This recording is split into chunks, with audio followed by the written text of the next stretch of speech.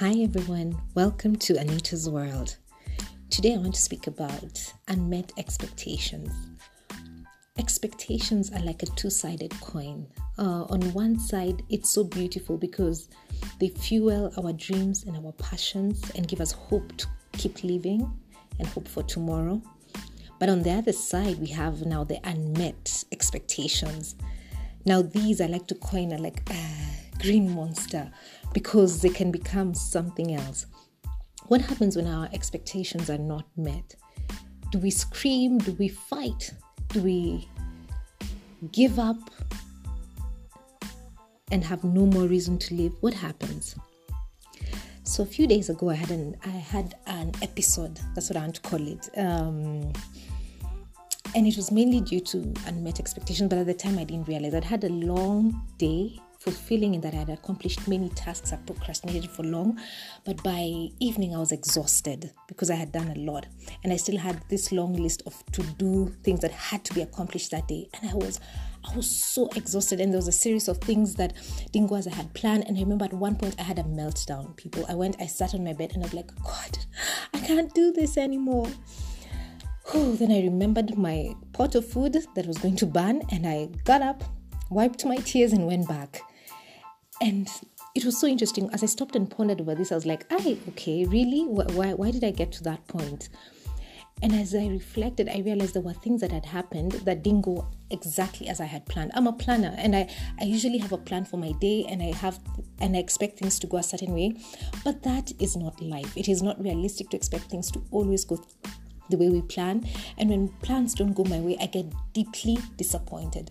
The times I truly understand how a 3-year-old feels. And at that point, I wished I could throw myself on the ground and roll and scream and kick.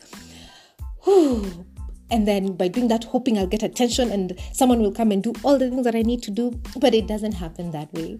And it's good that it doesn't. Because at that point, when I reached the end of myself, I was able to see. And I remember I prayed and said, God, help me, I need your strength. And I can't explain where that strength came from. And I was able to finish what I needed to do and to do it excellently. And honestly, I knew that was not by my own strength. And it's nice when I have such moments when I know I have no one else but God to run to. But as I reflected back on that episode, as I called it, the scripture that came to mind honestly was James 4, from verse 1 to 3, but I'll read verse 1 that says, "What causes fights and quarrels among you? Don't they come from your desires that battle within you?" And I was like, yes, for me, and especially even in marriage, I realized that many times when I have fights and arguments with my husband, it's usually due to expectations that have either been voiced or not voiced. And especially if I've voiced them and they don't go the way I want, I'm like, oh boy, no, I need to get my way. And that's selfishness.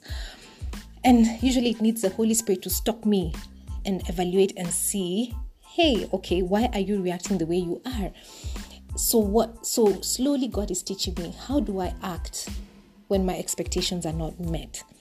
And it made me realize, even with my relationships with other people, but even more so with my relationship with God, even for yourself, are there times that when we pray, we find that God may answer us, but because we already had a set way of how we expected the answer to come, that even when the answer comes, we don't realize that He has responded, because to us we had a blueprint, that we are not praying, trusting that He will answer in the way He sees best.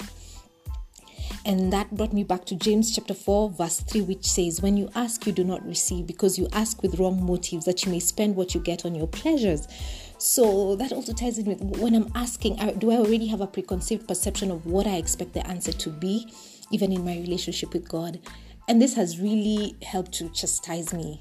That verse was like, whoa. For me, when I read James chapter 4, I felt the Holy Spirit pointing out my wrong desires and my wrong expectations, and not to say that our expectations are wrong, and not to say that you should not continue to dream and to hope and to dream of a beautiful future and to keep expecting the goodness of God in our lives, but it's to say that even when those things don't work out as I have planned, that will I stop and say, as Proverbs 3, 5 and 6 says, that I will trust in the Lord with all my heart and lean not on my own understanding. Even when things don't make sense, I will not lean on my own understanding. I will trust that God has a bigger and better plan.